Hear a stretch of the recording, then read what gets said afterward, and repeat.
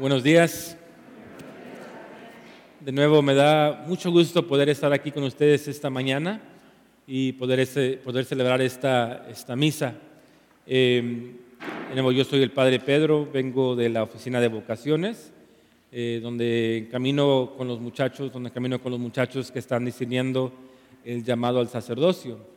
Y es un trabajo muy particular, muy único, ¿verdad? Porque en medio de la cultura que vivimos, gracias a Dios todavía tenemos jóvenes que están respondiendo a este llamado que Dios nos pone en el corazón.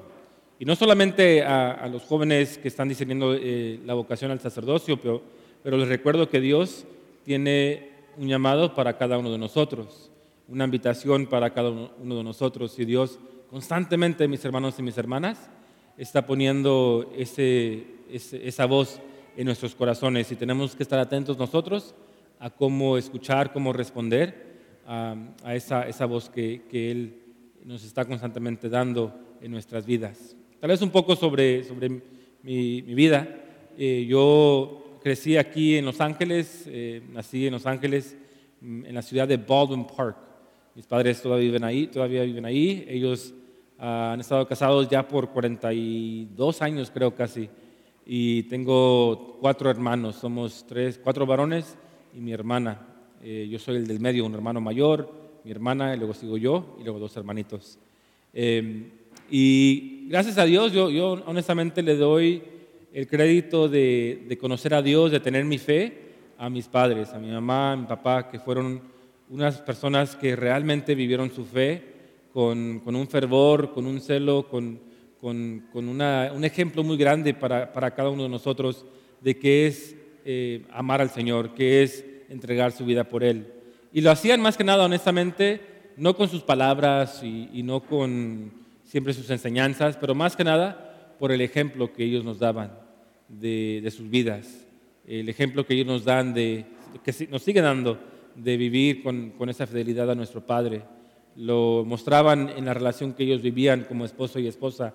Y yo desde niño, ¿verdad?, aprecio eso. Recuerdo de niño que mis papás nos llevaban a misa a las 11 de la mañana cada domingo, 11:30 cada domingo.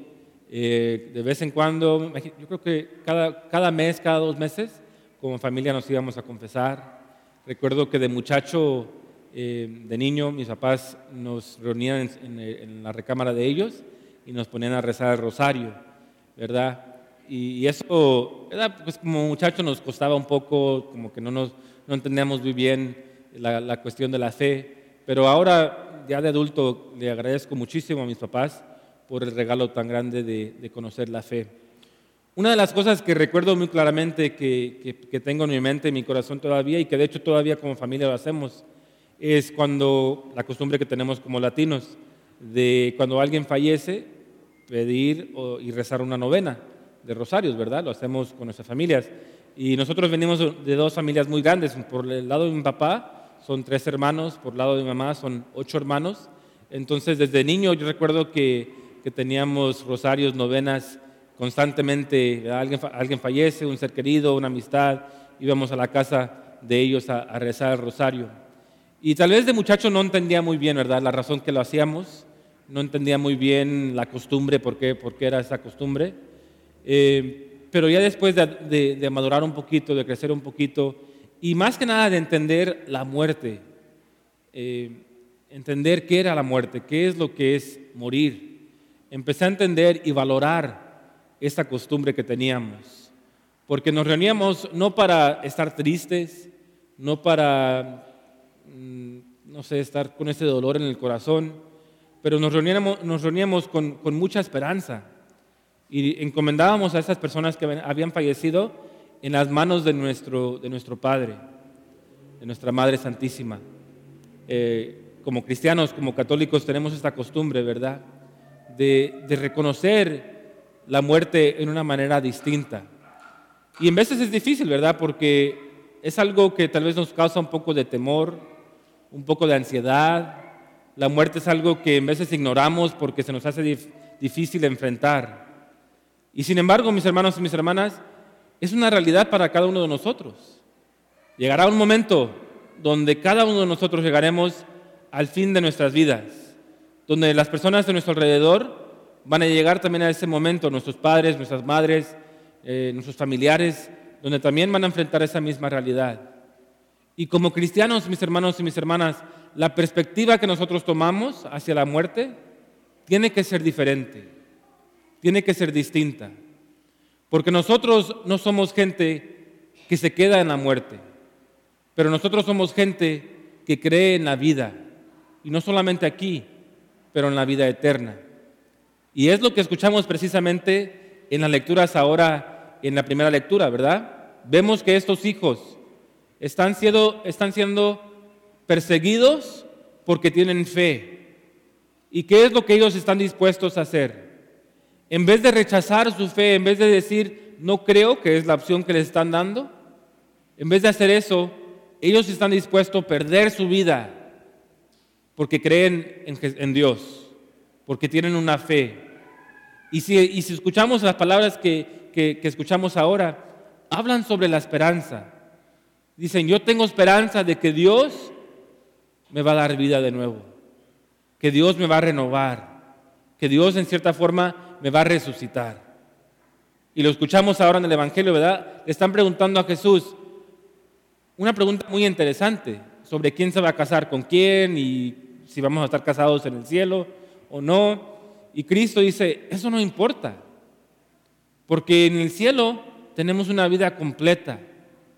Están perdiendo el sentido de lo que es el cielo.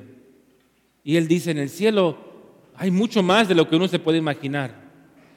Esas personas que están enfrentando al Señor no creen en la resurrección. Y Cristo está reafirmando esa doctrina que nosotros tenemos de la eternidad. Les recuerdo algo muy interesante, muy importante. Nosotros estamos muy acostumbrados de ver esta imagen, Cristo crucificado, ¿verdad? Lo tenemos en cada iglesia que entramos, lo tenemos, imagino que en los hogares, en sus casas. Muchos de nosotros lo cargamos en tal vez un collar, la imagen de Cristo crucificado. Y nos perdemos en veces, mis hermanos y mis hermanas, que no es malo, ¿verdad? En Él, que Cristo murió por nosotros, que es bueno recordar. Pero les recuerdo algo muy importante. Acuérdense que Cristo bajó de la cruz, que Cristo resucitó, que Cristo vino a conquistar la misma muerte, que para Cristo ni la muerte tuvo poder sobre Él. Y si Cristo no solamente vino a morir por nosotros, pero vino a enseñarnos cómo vivir, nos enseña a nosotros la realidad de lo que nosotros creemos como cristianos, que por medio de la muerte de Cristo, Él ha conquistado la muerte y el pecado. Y nosotros tenemos una invitación de tener lo mismo. Cristo dice ahora, Dios no es un Dios de los muertos, Dios es un Dios de los vivos.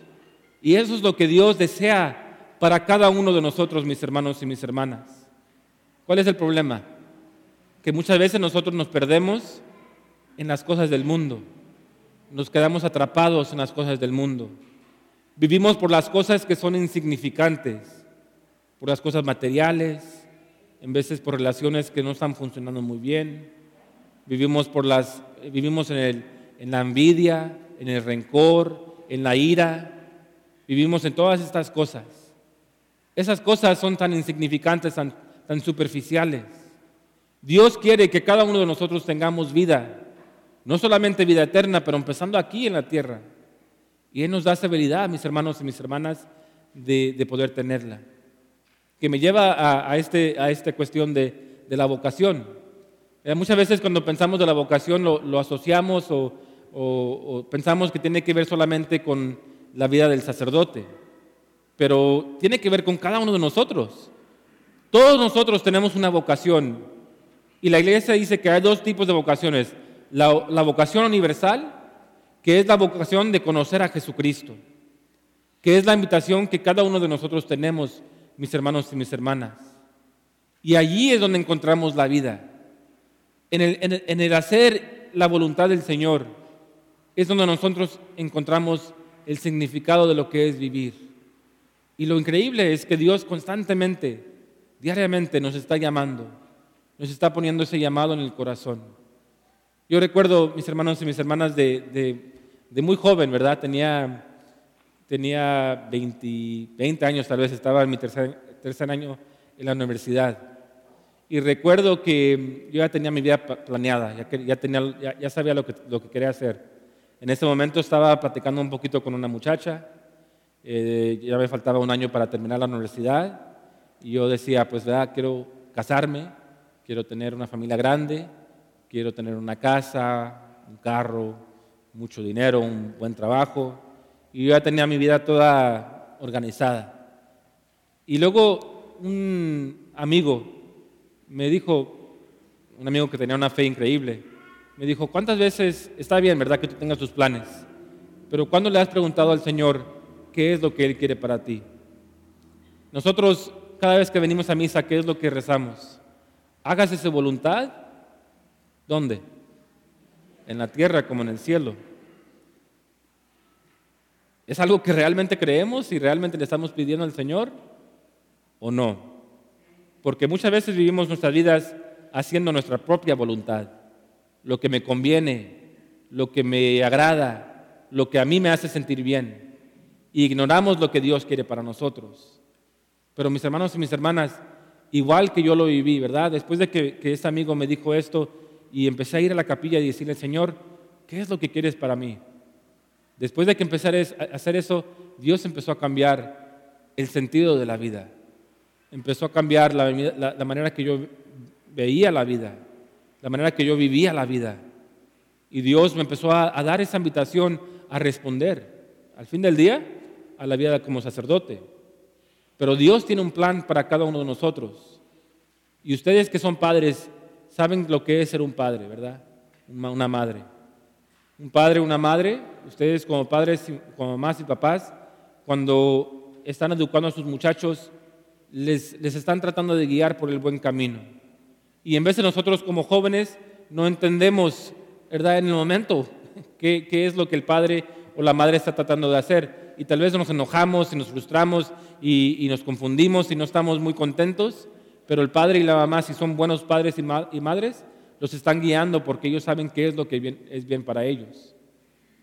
Igual nuestro Padre eterno, Él quiere lo mejor para nosotros. Él sabe lo que es el bien para nosotros. Y si nosotros escuchamos y le preguntamos, Señor, tú haz tu voluntad en mi vida, aquí en la tierra, para que yo pueda ser feliz. Y si uno escucha, si uno está atento a la voz del Señor, Dios es increíble en lo que puede hacer. Dios tiene un plan para cada uno de nosotros. Y tal vez ustedes que ya son casados digan, pues yo ya me casé, ya tengo mi familia, tengo mis hijos, pero acuérdense que el Espíritu siempre está moviendo, que Dios siempre está transformándonos. Y tal vez Dios quiere que ustedes sean mejores esposos, mejores esposas. Tal vez Dios quiere que ustedes se reconcilien entre ustedes. Tal vez ustedes han fallado en ciertas formas con sus muchachos. Tal vez Dios quiere que ustedes confirmen o reafirmen esa vocación como padre y madre. Y los demás, nosotros que tal vez no tengan una vocación. Todos nosotros escuchamos a la voz del Señor y Él nos habla. Pero tenemos que escuchar, no como escuchamos las cosas del mundo, porque Dios no habla como el mundo nos habla. Dios habla muchas veces en el silencio. Dice San Benito que tenemos que escuchar con el oído de nuestros corazones, silenciarnos un poco, porque hay tantas distracciones, y escuchar y preguntar, Señor, ¿qué es lo que tú quieres para mí? Entonces los invito, la vocación es el escuchar primeramente, y de allí es responder. Aunque haya temor, aunque haya miedo, aunque nos cueste un poco, yo les aseguro que si hacemos lo que Dios nos invita a hacer, no solamente transforma nuestra vida, pero transforma la vida de las personas a nuestro alrededor. Yo me pongo a pensar muchas veces en el ejemplo de nuestra Madre Santísima, la Virgen María, ¿verdad? Una muchacha de 15 años. Y ella, cuando se le apareció el ángel, ella dijo sí. Y porque dijo sí, el mundo fue transformado. Y no solamente dijo sí una vez, pero dijo sí el resto de su vida. Imagínense si cada uno de nosotros en nuestra vocación dijéramos sí, con esa misma fidelidad que nuestra madre lo hizo. Imagínense cómo diferente fuera nuestro mundo. Si cada uno de nosotros viviéramos nuestra vocación con fidelidad, fuera un mundo muy diferente, una iglesia muy diferente. Entonces yo les doy esa invitación ahora a ustedes, mis hermanos y mis hermanas. Dios nos llama y ahora nos llama el Señor, nos habla el Señor sobre la muerte. Y no se pierdan las cosas que no tienen valor, pero encuentren la vida en Cristo, que es la misma vida, que es el que nos da la vida, el que le da sentido a la vida. Encuentren su felicidad, su alegría, su gozo en Él, y no las cosas que solamente duran un momento. Hay que pedirle a nuestra Madre Santísima que interceda por nosotros. Amén. En nombre del Padre, del Hijo y del Espíritu Santo.